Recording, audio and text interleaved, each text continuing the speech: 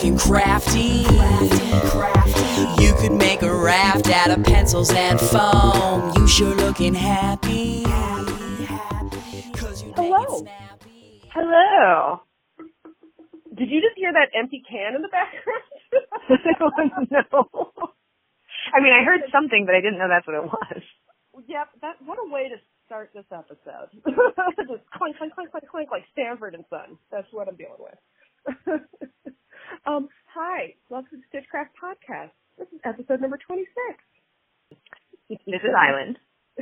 And this is Miranda. And thank you for joining us. Merry Christmas.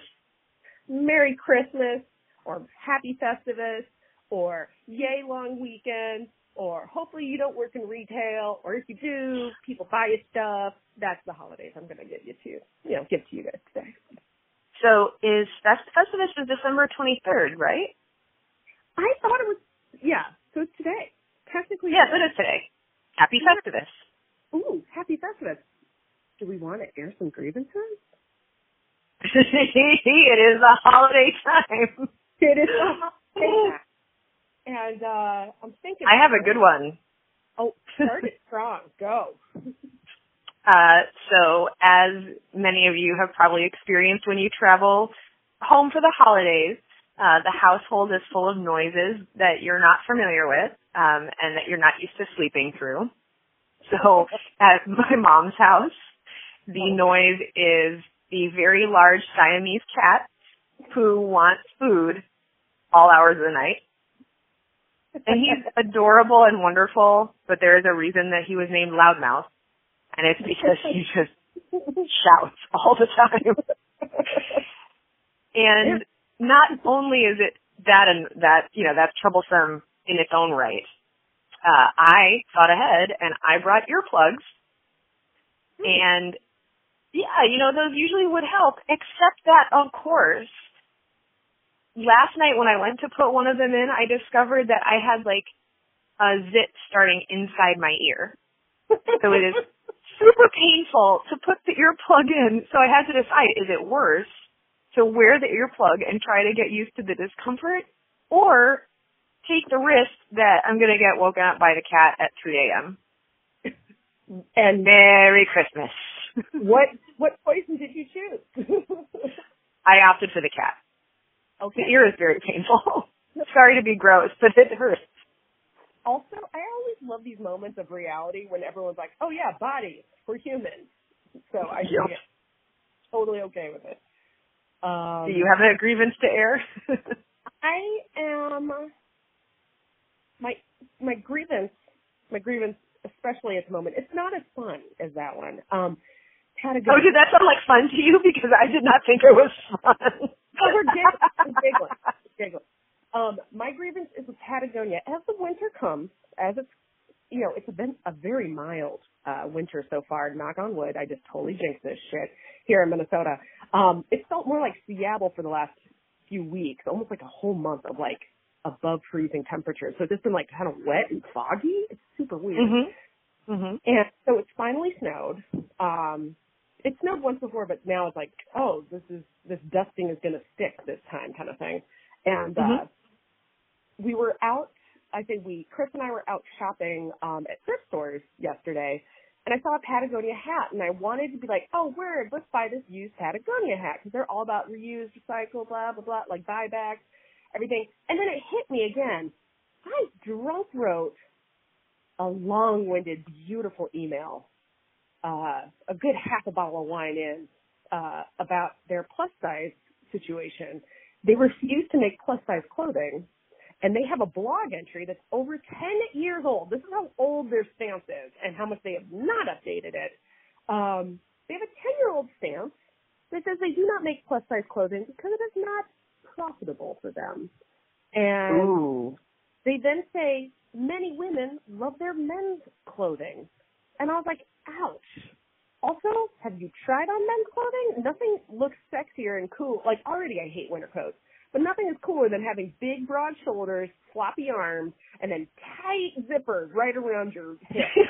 Oh, yeah, that's a really good look.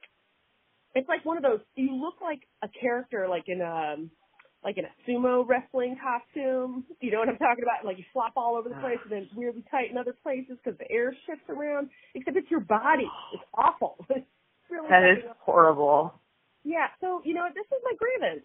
Like everyone else has figured out how to make these plus size clothes or smaller size clothes. Like they're now coming up with really smart ways to make small sizes, petite sizes, adaptable clothing for people with varying different challenges. There's so many companies doing it that you can't tell me it's not profitable. And then on top of that, the average American, like woman, the average now is 16. When they wrote that article 10 years ago, the average size woman was a size 12. So we're trying to gain in size, but we're also gaining in height. I'm not just saying we're all fat, but we're actually just like getting bigger because our nutrition is better. So just on average, yeah. I mean, Brazilians are tall. Like everyone's tall. Like everyone's getting, like kids are guaranteed to hit over 5'5", it seems. Like you have an 85% chance of being over 5'5". It's great. It's amazing. But the point is, clothing has adapted to fit people's bodies over time now. Like they've gotten there. But Patagonia, despite being super woke and amazing and progressive, still has this stance, which I think is kind of bullshit. Total fucking bullshit. So I agree. Take my money, Patagonia. Take my wine-drenched, drunken email money. I loved your response, and I got fucking nothing. And I definitely waxed on about how much I love what they do. So yeah, that's my fucking grievances. Because I didn't get a response, and I'm a little mad about it. I'd even take no, just something like right. Just acknowledge the suggestion or the complaint. Yeah. So that's my grievances. I don't care how woke your company is. Just maybe relook at some things. Just saying. Okay. That is my grievance. moving on to happier things. What's in your cup? Okay. So I heard what you were having in your cup. So I'm trying to meet you in a quick manner. I'm having Sociable Ciderworks, which is a local Minneapolis cidery. I'm having the Fat Bike mulled apple. So it's essentially like a spiced cider. They're in a can. Sorry, I don't know why I had made the Target lady voice, but I went with it. Anyway, it's in a can, and it's tasty. And I don't normally like the cider. Come January 1st, I don't want to drink it. Season's over. I'm ready for other things. But for whatever reason, whenever I see it this winter, I was like, oh, I want this. Like I had this romantic vision of it. So anyways, I'm having it's kind of like a tall boy. It's like a 16-ounce tall can, or 1 pint, if you will. I'm having that. And then Chris felt I really needed to get into the spirit because we're not driving anywhere by having a little sipper, a little chaser of Applejack brandy on the side in a jam jar. He thought that the jam jar was really important to fully bring out the experience of irresponsibility at 1 o'clock in the afternoon. So here I am drinking appley things, and I'm really praying that I don't fall asleep. So that's all I'm doing now. And you, what do you got in your cup? I went to, so this is another sort of like comedy of errors. Mom asked me to pick up eggnog yogurt from Trader Joe's because here in Ann Arbor, so I'm in Ann Arbor for the holidays, here the Trader Joe's ran out of the eggnog yogurt. So she texted me this, and I looked at it, and all I saw was eggnog. Like, I didn't read the whole message. So I went to Trader Joe's, saw a bunch of eggnog, and I was like, dude, I got this. I'm such a good daughter. Yes. So I bought 2 cartons of eggnog, and then I also bought a carton of almond nog, just to see if there was a way to get eggnog in a way that would make everybody slightly less uncomfortable. And, of course, then I arrived here, and Mom was like, did you get it? I was like, yeah, I did. And then I showed it to her, and she was like, great, where's the yogurt? And I was like, what? I just completely skimmed over that word in her text message. So, hooray, I bought her stuff that she did not ask for. And then I decided just now for, our podcast that I would give a try of the almond nog. And, not everything can be a winner. That's all I can say. Oh. Not everything's a winner. It's just a little meh. I don't know how to describe it better than that. Is it thin? Well, no, it's not. Thick. But does it feel like someone made almond milk a little heavy and then they just like threw some nutmeg on top? Well, I improved it by adding actual nutmeg on top. So right now it's good. Right now I would say that it's pretty good. So I tried it just straight out of the carton and I thought it was a little lackluster. And there are a couple things that I feel like make it kind of lackluster. Like the mouthfeel is just a little bit wrong for what I want from eggnog. And I think it's because this is a vegan product, and so whatever they have to add to make it what you want is just not, it's not the real thing. I could be wrong that it's vegan, but, anyway, something about the mouthfeel is just a smidge off. It's not gross or anything. It's just like not quite right. And then they just did not add as much of any of the flavorings as I want. So I added cinnamon and I actually grated nutmeg over the top. Whoa. And that really helped. Okay. So pro tip, if anybody has ever tried to add nutmeg to something and you're using whatever is like the ground nutmeg from the store, don't play yourself. Get whole nutmegs and grate them yourself. It sounds really stupid, but the difference in how it smells and how it tastes is remarkable. So I put fresh nutmeg on top, and that really helped. And then I added a little bit of rum, and that helped. What kind of rum? It's just like whatever Mom had lying around. It's I think just like Bacardi white rum. I would have preferred like a Myers Dark, but Right. I got what we got. Also, I want to remind people, if they don't know us, remind people that know us, and then tell people who don't know us, that Mom doesn't drink. So any alcohol she has lying around is literally for us, and it's something or she's cooking with it. Mostly if she's cooking with it. So the rum is specifically for pound cake. And absolutely. Like she would never no one buys Bacardi 151 without this is not 151. It's not 151. It's just regular. God, it's still not something that everyone's like, oh, can't wait. No. I'm a dark rum person, and even then, I don't really I don't invite Captain Morgan to parties anymore. It's a little wild. So, Mom cooks with stuff. She rarely ever drinks it. Mom has like 2 drinks a year, maybe? And they are both Baileys, and they are both at the end of a meal, Thanksgiving and Christmas. That's pretty much it. Ooh. Can I give a quick memory of Mom having drambuie over strawberries? And you got a little tipsy in the afternoon by accident. Did I tell you about that? No. Mom, I was like over 21, but I was home for like a weekend or something in college, and Mom's like, oh, do you want some fresh cut strawberries and some drambuie? And I was like, what? She's like, yeah, we just pour it on top and add a little sugar. I was like, Mom, that sounds way too sweet. And she's like, just a little bit. And she got loaded.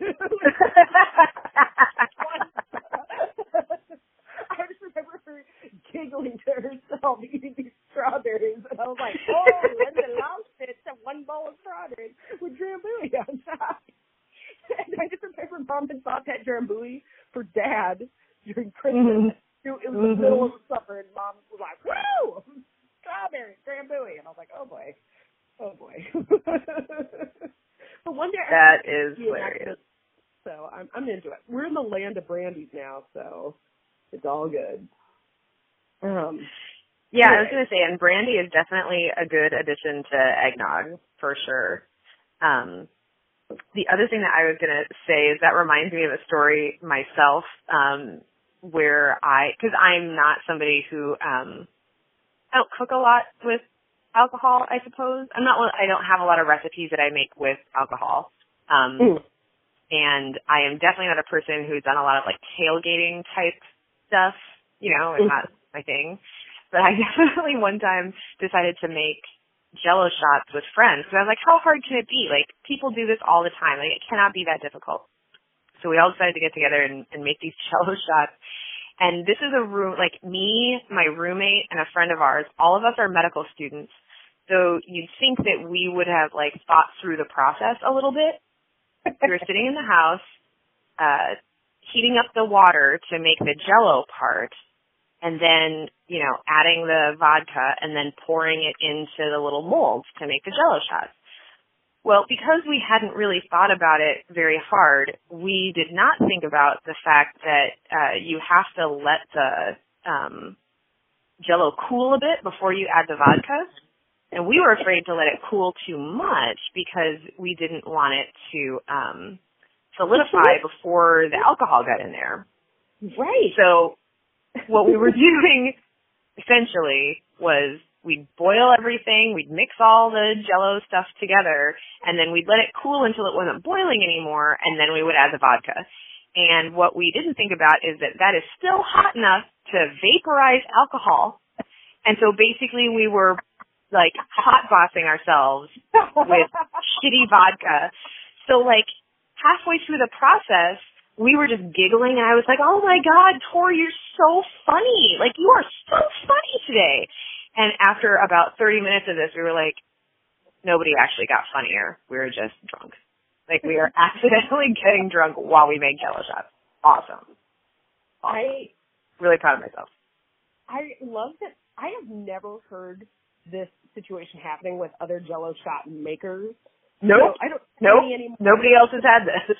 No, but I love that it was medical students who clearly have taken more courses on chemicals, on process, on, you know, human physiology, all those things. All the things. And y'all were just like, you are so funny. Oh my God. That's the most embarrassing part is I was like, you guys are so great. You're so funny.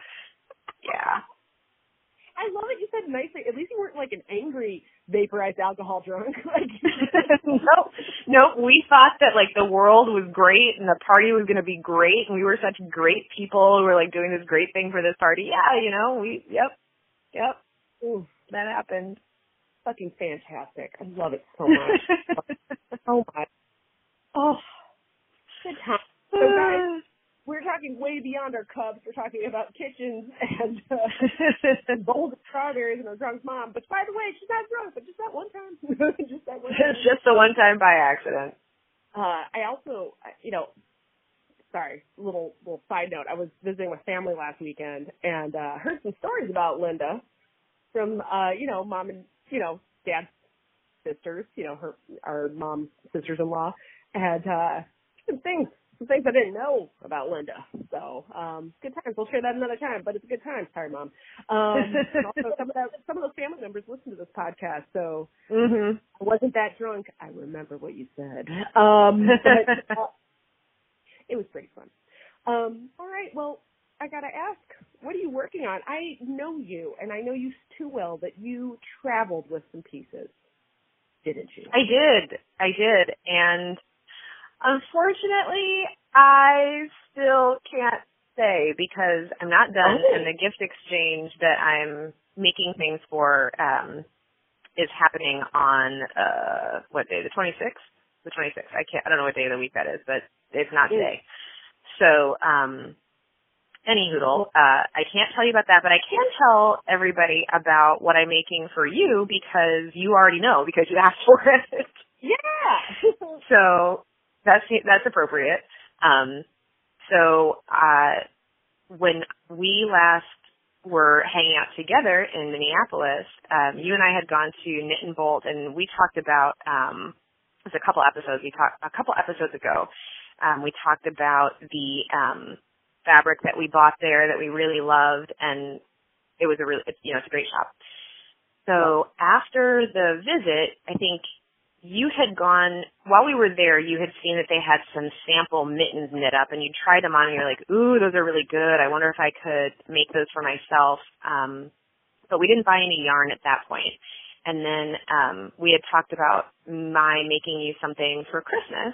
We talked about, options. And then sometime later you went back to the store and decided that you really did want those mittens.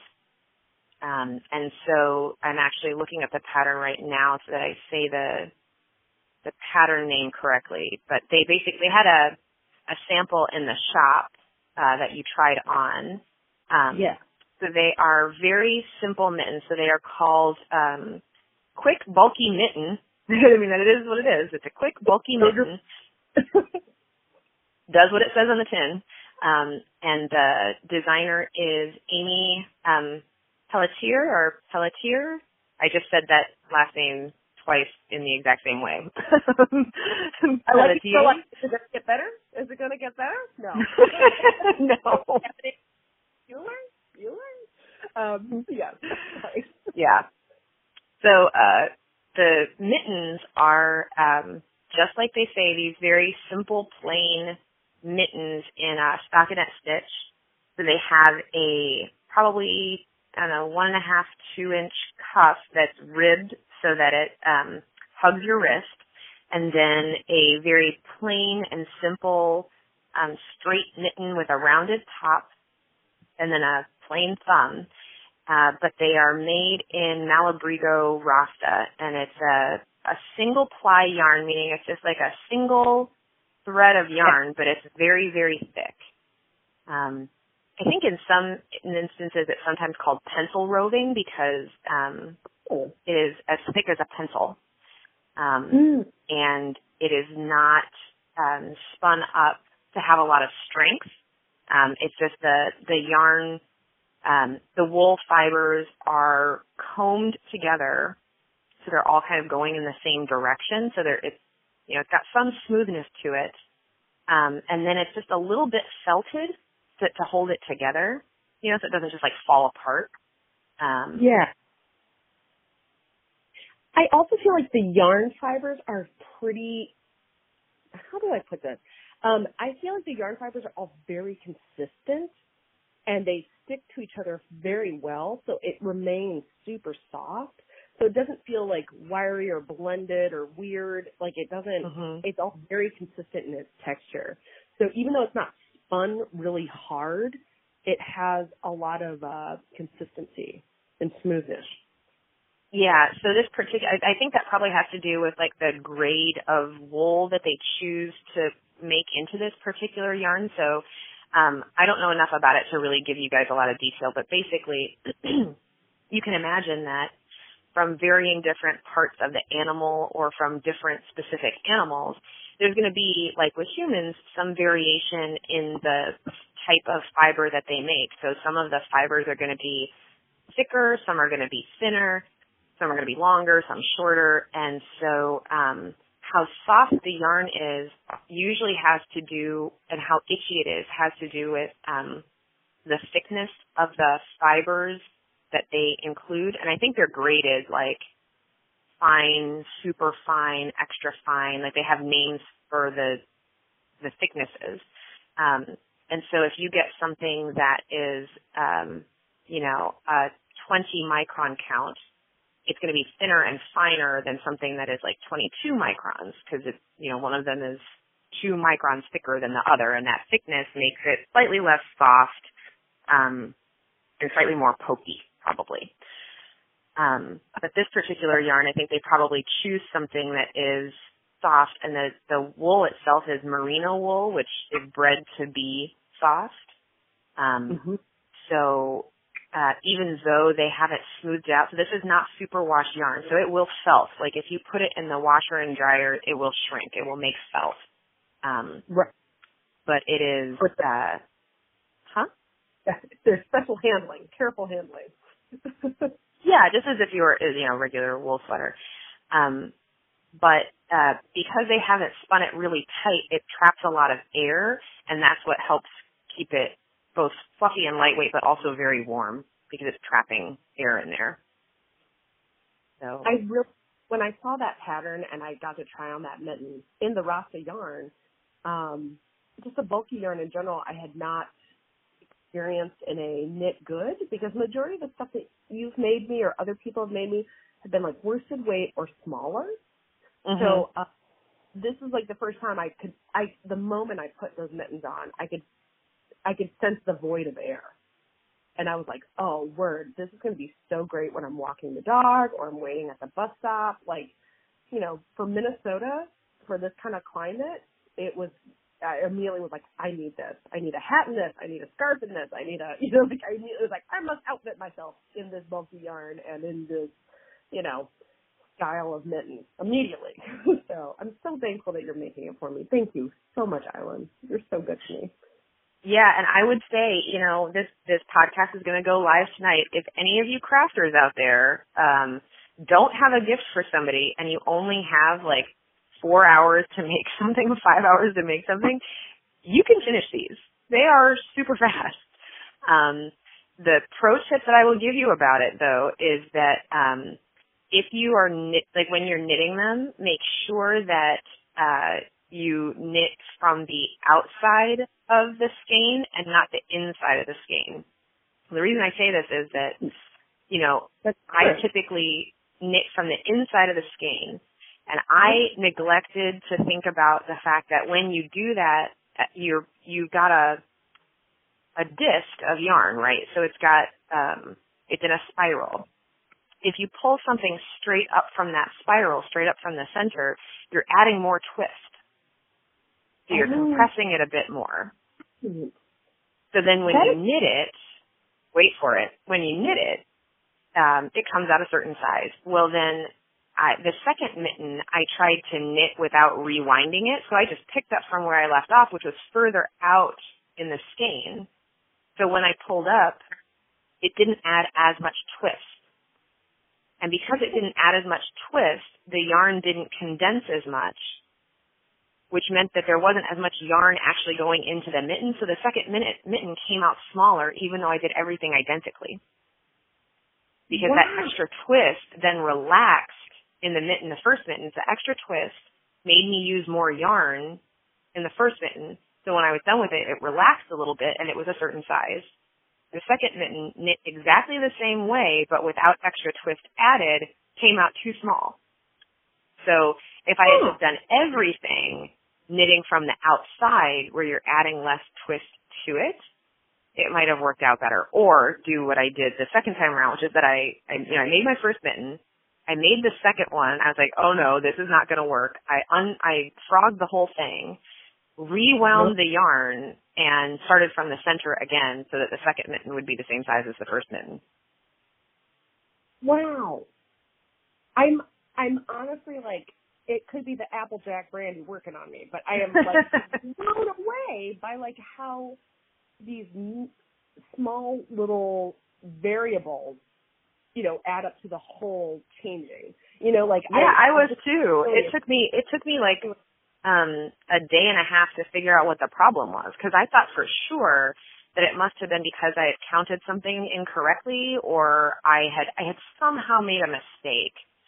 And I went back, and of course, because these mittens are really bulky yarn, you can count the rows really easily. So I could tell that I had done everything theoretically the exact same way. But that gauge was very different. Well, and the cool thing about this is that if this was like a sweater or a large piece of some kind, how amazingly frustrating would it be? But it's a mitten, and it's a bulky mitten that gets done in 4 hours. So you can kind of problem solve right away, and what a learning. What a learning. I think this also is interesting because there's so much hype around big, bulky yarns right now, and they're just getting, no pun intended, bigger and bigger. But trend is like getting bigger, and we, you know, when you and I were at Vogue Knitting Live, we saw like kind of like a peek into the future of what's going to be cool. We saw all these bulky yarn sweaters and big chunky stitches and all this like exaggeration. I think more than ever, the awareness of our tension is really important. So thank you for sharing with that. That just like blew my mind. No joke, blew my mind. That was really cool. Yeah. I mean, it was not, at the time that I discovered that the second mitten was like a different size than this first mitten, I didn't think it was that cool, but yeah, it was a good learning point. But you know what I love? I love when people have lessons for all of us. We can all learn from our mistakes so that we do not repeat them. So thank you. Exactly. So that is and then tip for like legit knitters. Those who can do things fast, can watch, 2 Harry Potter movies and finish the job. That's pretty amazing. Yeah, I don't even think these mittens would take 2 Harry Potter movies, but that depends on whether or not you're starting from movie 1 or movie 6, because they get longer as you go. Well said. What else you got going?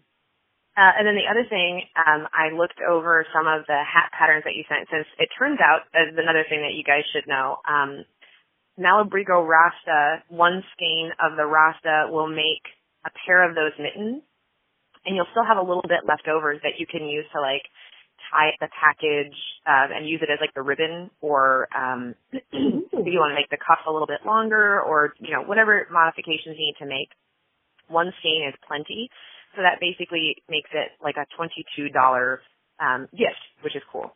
But you had bought 2 skeins and asked for a coordinating hat, so the hat that I will make is the Quick Slouchy Brioche Beret, which is by Verdigris Knit, and we'll link all of this in the show notes. But basically this is a pattern that is, again, does what it says on the tin. It's a brioche hat, meaning that it's a little bit different than just plain stockinette. So it kind of looks like a rib, but what it does is it brioche stitch is a 3-dimensional stitch that adds a lot of warmth, basically, and textural interest without necessarily adding a huge amount of bulk to something. But basically, you are knitting something that in the end looks like it was ribbed, but it doesn't have the elasticity of rib. Yeah, you have to kind of like see it to know what I'm talking about, but it's sort of classically used in, I want to say like Scandinavian sweaters. There are brioche patterns there. Yeah. Not the Fair Isle colorwork style. That's stockinette stitch. But yeah, you will have seen, like once you see brioche stitch in person, you will know what I'm talking about. But the pattern that you asked for is a slouchy beret. So that is what I'll be making next that I can talk about. So I'm in the middle of making stuff right at this moment that I cannot talk about. Thank you for the moment. Yes. Cat talk, real talk. That's excellent. What about you? What are you making? All right. Well, so I'm kind of doing a couple things right now. First, I am making, we call them bento bags. You and I have been referring to them as bento bags. But then I've also realized that there's actually like different terms for them, and I can come up with that. I will post that in our notes. But basically, I'm doing that. I don't think many of my coworkers actually, because they have so many kids and other things going on this weekend, like all of my coworkers are very involved. So even though there are subscribers to our podcast, I don't know if it's going to get to them before I actually drop them off at their desk. But I'm making bento bags for coworkers. And I'm using a denim scrap because we have a lot of denim shirting in the mix. And I've grabbed a couple like knit, we call them strike offs, but they're prints to double check the print, the color, the technique, everything like that. Those things have been, discarded as of a year. The company that I work for is really particular about the proprietary nature of what we do. So I don't get my hands on these things until they're a year old, kind of thing. But I am kind of making some bento bags out of scraps. And my goal for this, my hope, is that people will use those when gathering their vegetables and fruit at the store, because I feel like the plastic bags in which we purchase our fruit and vegetables in drive me bananas. They are not for poop bags. I swear to God, they get holes too fast. One pokey, leaf from a tomato, they're ruined. You can't even use them to pick up a dog poop with. Unless you're really one with nature. But most people aren't. So I'm just, my hope is that people can use these as good to kind of separate their things so they don't get too, discombobulated. But my hope is that people will be able to use these for either lunch, lunch separation or a lunch bag, or to bring them, to stores to grab their produce, or farmers markets, That's my goal. Basically, I'm just trying to repurpose what I have. So I'm in the process of making a bunch of those, which is exciting and interesting because I'm trying to figure out my style with this woven denim fabric or with a knit product because those involve different presser feet depending on, I see presser feet, presser foot. You know, you can use a walking foot for knit, but if you're quilting things, you could also use a walking foot. But if you're not doing something that's quilted or soft or knitted and stretches, you would use a regular foot. So I'm kind of going back and forth between what I'm doing. But it's interesting. So I'm going through the process. I have one more prototype to make before I go gung-ho. I'm one of those people who makes many prototypes and then I start my machine shop. I start my product line. You know what I mean? My, all of my options, I need to go through them and double check how they look, how they work, how they function. And then I will make a bazillion of something. That's kind of my jam. So, I love the problem solving in the process. So I'm doing that right now. That sounds awesome. That sounds like a really good gift. I'm into it because I love useful gifts. There's definitely a time and a place, always, for meaningful, thoughtful gifts that speak to somebody. But when it comes to larger groups of people that I want to experience something together or have an idea together or something, I know that sounds kind of weird, but I think of Valentine's Day and Christmas as an opportunity for me to share an idea more than a thoughtful gift. Does that make sense? So I'd love to like be able to share maybe a problem solved for somebody, or maybe even if they don't want to keep what I've made, they could pass it to somebody else, or they know that this exists.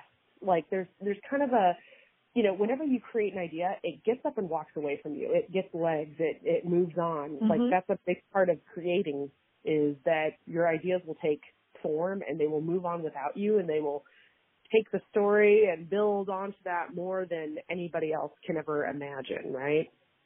So we have to be careful in what we create, but also it's really good to be reckless in what we make because you never know what might happen. But, sure.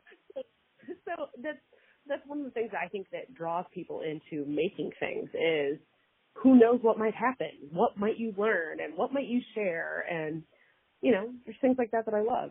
And sometimes these ideas we make matter to people in the moment, and other times those things that we make matter to people much later in life when they look back on something and that they took for granted, or not took for granted is such a tough word, but something that they didn't think was that important becomes important later. And I think it's interesting to see how people work and move with those things. And I am more than fine if people receive the things that I make and treat them however they like. It's a really interesting thing. You know, I like the humanity that comes with giving gifts, right? So anyways, I'm in the process of making those bags. And then the other thing I'm doing right now is also very rooted in humanity. I am doing one-card reads for anyone who asks. So I know that, you know, our podcast has a audience that is beyond me and my little circle. So people are more than welcome to ask for a card. But I'm having a really amazing time. Like within 24 hours, 41 people have asked for one-card reads. I'm currently going through this deck called, it's the Rider-Waite Tarot, which is really common, but it's the largest deck I've ever had in my life. It is, I bought the big boss bitch version. It is 5 inches by 5 inches by 4 inch, 5 by 3 or something. It's just unmanageable. And I have big ass hands and even I can't shuffle this kind of thing. But that's been a really interesting, break in my day. I've been kind of like mixing my day up with sewing, mixing my day up with cooking, and then I will do like a couple reads here and there just to, you know, just have a little bit of, you know, variance in my life. But it's been really great. Had a lot of great responses to this deck because it's so big, it kind of screams. It's kind of like, what? This is your information. Listen. And it just makes people think, you know. But I've had a lot of requests for it, so it's been really rewarding, you know, passing on what I pull for people. So yeah, that's kind of what I got in work right now. And then, last thing, I really do need to start the scarf, in which matches the yarn that you are doing the hat. Ah, yes. Yeah. It's a coordinating yarn. It is a coordinating yarn. It is not Rafta. I'm trying to remember the exact name of it. But it has a netting over the bulky yarn. So in some ways it is a variable yarn. It's the same weight, like you need to use the same size needles to work with it. Not same size needles, but the same range of needle size. It's still considered a bulky yarn, but it's variable. So it's not one fixed yarn. It is, thick and thin. So you have to think a little bit different about how you approach the scarf or any kind of stitch that you want to go into the scarf. But yeah, I'll admit, I've not started that despite having your needles now for over a month. That's right. My sister gave me needles, connected circular needles that are really beautiful, made of driftwood, and they are sitting in a zip bag. Admittedly, that is what I'm dealing with. But, it has not been cold enough to hurry me up until today. Snow on the ground, I'm like, oh, shit, I need this. You know what I mean? Like, I kind of want a little fire under my ass, or maybe snow under my ass to really make this happen. Well, you may also have needed some free time, right? Because, I don't know about you, but it seems like work is always, piling on the extra stuff right before the holidays. They're like, oh, I know everybody's going to be, everybody wants to take the time off during the holidays. So it's as if they, increase the workload in the last month to get as much out of you as possible just prior to the holidays starting. I don't know. Absolutely. There's so many decisions that have to be made right before Christmas. Yet, despite what we know, every year, it's not like a lunar calendar. Christmas falls on the same day every year. For whatever reason, people forget, and then they're trekking towards this day, and everyone makes decisions now. And I'm like, it's not a lunar calendar. We could have planned this even without that knowledge. We could have done something a little different, but here we are. It's pretty funny. But yeah, you're right. Downtime really is the necessity in order to. That's the missing piece. Yeah. It's a part of the goal. So I kind of appreciate the downtime. I absolutely do. I haven't really taken a whole lot of time off from work, but it's that moment in time where everyone else is taking time off of work, so it's going to be a lot more chill for the rest of the week. I can get things done in a more timely manner. And so maybe I'll be able to head home a little sooner to get my projects done. So I appreciate that. Yeah. So yeah, that's what I got into work. I feel like you and I got our hands full. Yes. Physically. Quite literally. Well, do you want to kick it off with some gold stars? I do. So my gold star is sort of, I guess, thematically appropriate because there is a special holiday item that has been released to coordinate with this gold star, and that is my gold star is going to the Tiny Chef. I don't know if anybody, have you seen the Tiny Chef, Miranda? I shared it with you. Oh, I didn't know. I didn't remember that. No, because you shared it with me, I think, the same time as another friend of mine shared it with me, so I apologize for not remembering who to give credit to. You love how defensive I just got there? I was like, You're like, you should be thanking me. But also, let's just get to the point about Tiny Chef, though, because how did we not give the Tiny Chef a gold star prior to this, honestly? Right? He's been prior to the holiday season. It's true. But yeah, it is thematically appropriate because Tiny Chef just released a Mishmash album for the holidays that is only available until December 26th. So for anybody who has not been a fan of the Tiny Chef until now, you will be once you see this. We'll put a link in the show notes. The Tiny Chef is a stop-motion animation by a woman named Rachel Larson, who actually worked on a lot of stop-motion for a long time. So just looking at her bio on the website, she actually worked on Robot Chicken, Terra Norman, Coraline, and Isle of Dogs. So she's been doing this for a while. And so and perfect. Oh, it's so good. Yeah. I mean, it's just like impossibly cute and wonderful and endearing. So the tiny chef is like what he sounds like. He's a little, animated guy. He isn't an animal or a human or anything. He's just a little green guy who is a vegan chef. Yeah. What? He's a humanoid green guy. Like, we're given the idea that he's kind of humanist, but he is green, which is interesting. Sorry, you were just getting to that point. Yeah. So he is a little vegan chef who currently lives in New Zealand, and he cooks little tiny foods, and he sings while cooking the little tiny foods. And it is just ridiculously adorable. So he has done videos where he made a basil pasta while singing Royals by Lorde. And he has also made a raspberry pie while singing Islands in the Stream. And it's just like so cute.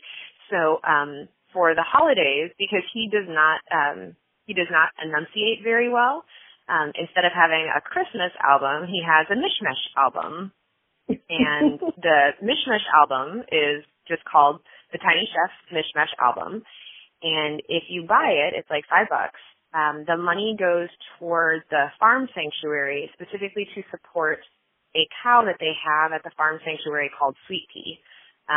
So there are videos that have been released of the Tiny Chef watching videos of Sweet Pea while, she eats her hay and stuff like that. And it's just like everything about it is just freaking adorable. And it's like, it's impossible to be in a bad mood when a Tiny Chef video has been released. So I feel like there have been a lot of days where I was like cranky or, just feeling rotten in one way or another. And then I watched a Tiny Chef video and I was like, that's so cute. And so bright and like, I don't know, imaginative and sweet. So yeah, that the craft of it, like if you just watch the craft of it, is just amazing. That I don't know if Rachel Larson is the only artist doing the actual assembling of the tiny foods, but whoever it is that's doing that assembly is gorgeous. Like it is just impeccable, and it's just kind of hard to imagine how it's done. But she does have some videos on their Instagram feed where she shows how they make, like a tiny reclining chair for the chef, or a tiny table for the chef, or like a tiny burger or something. So, you get to, and it's kind of mesmerizing to watch a human-sized hand make these exceedingly fine little things. So the craft work is super cool. And then, of course, the content is just heartwarming and lovely. So that's my gold star. I have to add a little bit of magic to this. There is something amazing about big human hands making something that is so tiny, so transportable by the internet, and then touches so many. And it really does change people's perspective about, a season that can be really emotional and kind of shitty for a lot of people. When you see this one character enjoying themselves, doing something that is not particularly that amazing, like cooking things or singing a song. Those things aren't that amazing, but it is really interesting to watch this tiny character live this life. And I just find that it transcends what our expectations are for a holiday season. And it does transcend, you and I have been following the Tiny Chef for a while, but it transcends even the holiday season, and it transcends what we want to see on a daily basis. It's really a highlight of my week whenever Tiny Chef releases anything. I'm so, because it's also on the pulse of the musical taste we like, the food we like, the visuals that we all like. And you know, where Wallace and Gromit let off, I feel like this is where the Tiny Chef comes in. Does that make sense? Yes, I think that is a very good analogy. I do. And I do feel like in my heart, I feel Tiny Chef is going to take off this year. I feel like it speaks to beyond volumes of like, oh, this is the vegan world likes us. I think it's beyond that. It's so cute and so innocent. I don't know how else to describe it, but it just feels really good and it appeals to so many. And I know that some people want to like hate on vegan shit, but stop. It's still delicious. And like my favorite part is like during Islands of the Stream, Tiny Chef licks the spoon. Yeah. Lick the spoon, and I still think about it every time I lick a spoon. God dang it. It just feels like I very much identify with Tiny Chef on this. Yes. I'm really, really thrilled that they made the platform of Tiny Chef to also include some fundraising, some excitement. But Tiny Chef is like blown up. I'm so happy about it. I think that is an excellent gold star. Thank you, Ellen. Yeah. How about you? All right, my gold star is going to go to a little bit more of a local situation. A friend of mine has a sauna, and I feel like I need to also say like it correctly. Is it sauna? I think it's sauna. I thought it was sauna, but what do I know? So you're right, it's sauna. Oh, now I just made that way too wrong. That's wrong, so wrong. Anyway, it's like it's not that, it's this. Anyway, a friend of mine has a sauna, and they built it. They also had saunas in all of their family homes because they're from Minnesota. They're also like, their family's from Scandinavia, and that's just how they roll. I've never done sauna. I've never done sauna. Sorry. I'm going to die trying to figure out how to say it right. But, you know, Island, you and I have done a lot of things that are very Scandinavian that is beyond our family roots. You know, like we've cross-country skied and we've done lots of meals and foods that are different than our own background. But, like, sauna was not one of them. That's not something I ever sat in and was like, this is life-changing. Because as a child, nothing feels worse than being hot. I got to go to a friend's house last night for like their kind of annual party, and I got to experience sauna, and I got to experience like the whole jam. Like I did it 3 different sessions within that same like evening, and it really does make you feel alive. It makes you feel great, and I get it. Like pushing your body to extremes, like it's the easiest way to push your body to extremes. Like you can totally run a lot. You can play sports. You can push your boundaries in so many different ways. But this is just like a temperature thing. It really is a great reminder of all the things you can experience as a person in one evening. And it's better than drinking. It's better than, I say better than drinking, but like, you know, holiday parties, people are drinking, people are eating things. But this is one of those activities you can't drink. You can't eat. You can't do a whole lot of other things other than sitting there in the heat and feeling yourself and feeling your body be permeated by heat. And I found that really interesting. It's like the hottest thing you've ever felt. It was 185 degrees at the time when I looked at the thermostat. Mm-hmm. I don't think I've ever been that hot in my life. It's not Bikram yoga. It's not New Orleans or Hong Kong. I was just like, what is this? But I'm so appreciative of the matter because it brings people together because you do it together. You can do it alone. I like that it brought us together, and I also just really appreciate that there was an opportunity to do it. And a good friend of mine, Lisa, her husband Clint, built this sauna in her garage. Which let's talk about this. They live in Minnesota, and they didn't want to use their garage for their cars. So they wanted, like, dust them off every day. Like, bless you. Bless you for choosing this choice. The sauna was more important. And so the sauna, it's been built, and it could fit, like, 5 to 6 people, depending on the time and the day and, you know, how big y'all are. But he also piped in music. So, like, we got to choose whatever we wanted to listen to. And so originally I was listening to King Kong King Khan and the barbecue show, because I was just feeling like, some fun stuff. And then a friend of mine who I was hanging out with in the sauna was like, no, let's listen to Juan. We really wanted to listen to Juan. Clint couldn't find that. So instead he was like, Lita Ford, that's what you get. So we literally, for the last, 15 minutes of the sauna, it was Lita Ford, Close My Eyes Forever with Ozzy Osbourne. And then he Kiss Me Deadly. Is it Deadly? Yeah, I'm not. I'm so embarrassed if I got this all wrong. But anyway, the point was that we got to really enjoy some Lita Ford for the last 15 minutes of sauna, last. And it was just delightful and funny because I definitely love a hot tub. I love all that personal hot experience, good times, whether it's a hot spring or a jacuzzi or whatever. Mm-hmm. I'm enjoying sauna the same way, and it gave me some northern ass goals. If I ever buy a house, sauna, I'm doing something with it. I'm not there yet. I'm a child in comparison to a lot of my friends who have bought houses and started their lives and had children and everything like that.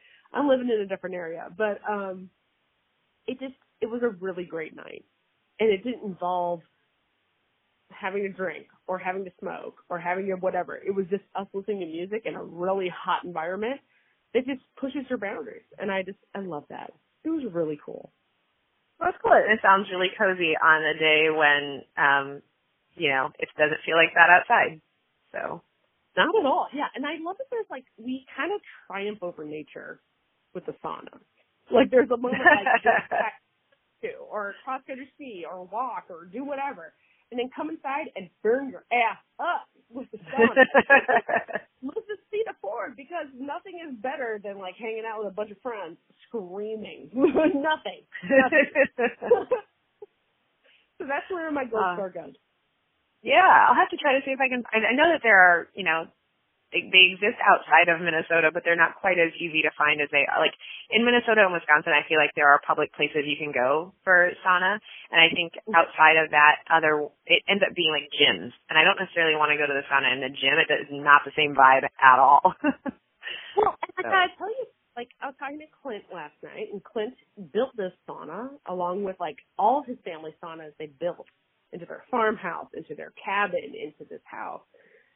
And he was like, you know what? People go to gyms and they experience saunas, and it's nasty. It's not hot enough. And then when they leave, it's still hot inside the gym. You're supposed to go hot, cold. You're supposed to feel extreme.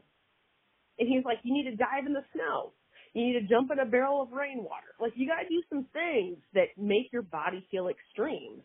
And that's how you feel alive. And so he was just like, you got to build it or you got to know somebody. But it's a very interesting community situation when you get to know people. And there's ways that you can build them outside, there's a barrel kit you can buy and put on your property. You can go find some folks that happen to have a sauna in their home. But I'm a fan of the saunas that are more than two people. A lot of, I feel like where you and I are from, up in northern Wisconsin, there's a lot of people with saunas in their home that are fitting for two people. Right. But yeah. There's here in Minnesota, I've noticed more people are it's a communal situation. So a communal community situation where there's 4 spaces, it's a little different. It's absolutely different. Because had I grown up with this, maybe I'd feel different. But Wisconsin's a little bit more singular, and Minnesota seems a bit more this is a communal activity. It's just kind of different. Yeah. Well, that's cool. It is. It is. So that's where my gold star goes. I had a life-changing moment. And I say life-changing as it's oh, shit, I'm going to put my money towards different things. But I definitely was oh, this is really interesting. And I will always take this opportunity now. It's great to feel extreme. It really is. All right. Shall we wrap this up? We shall. Thank you guys so much for listening. If you want to see our show notes, they will be at stitchcraftsisters.com. You can also find us on Instagram, which is where we are usually the most active, although I have been letting it slide because I had work travel in December, and also I'm knitting things that I can't show people. But, we are on Instagram, and you can find us there as Stitchcraft Sisters.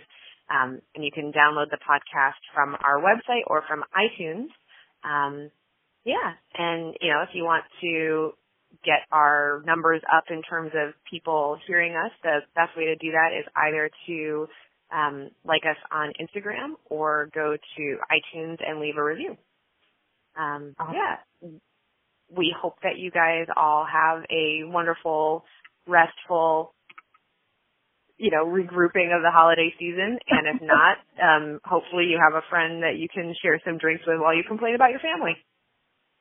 Or, you know, find a sauna, get a massage. Yeah. It just feels different. That's what I say. Thank you guys so much. It's been a incredible year. So thank you. Yes. Thank you. Take care. Over and out. Bye.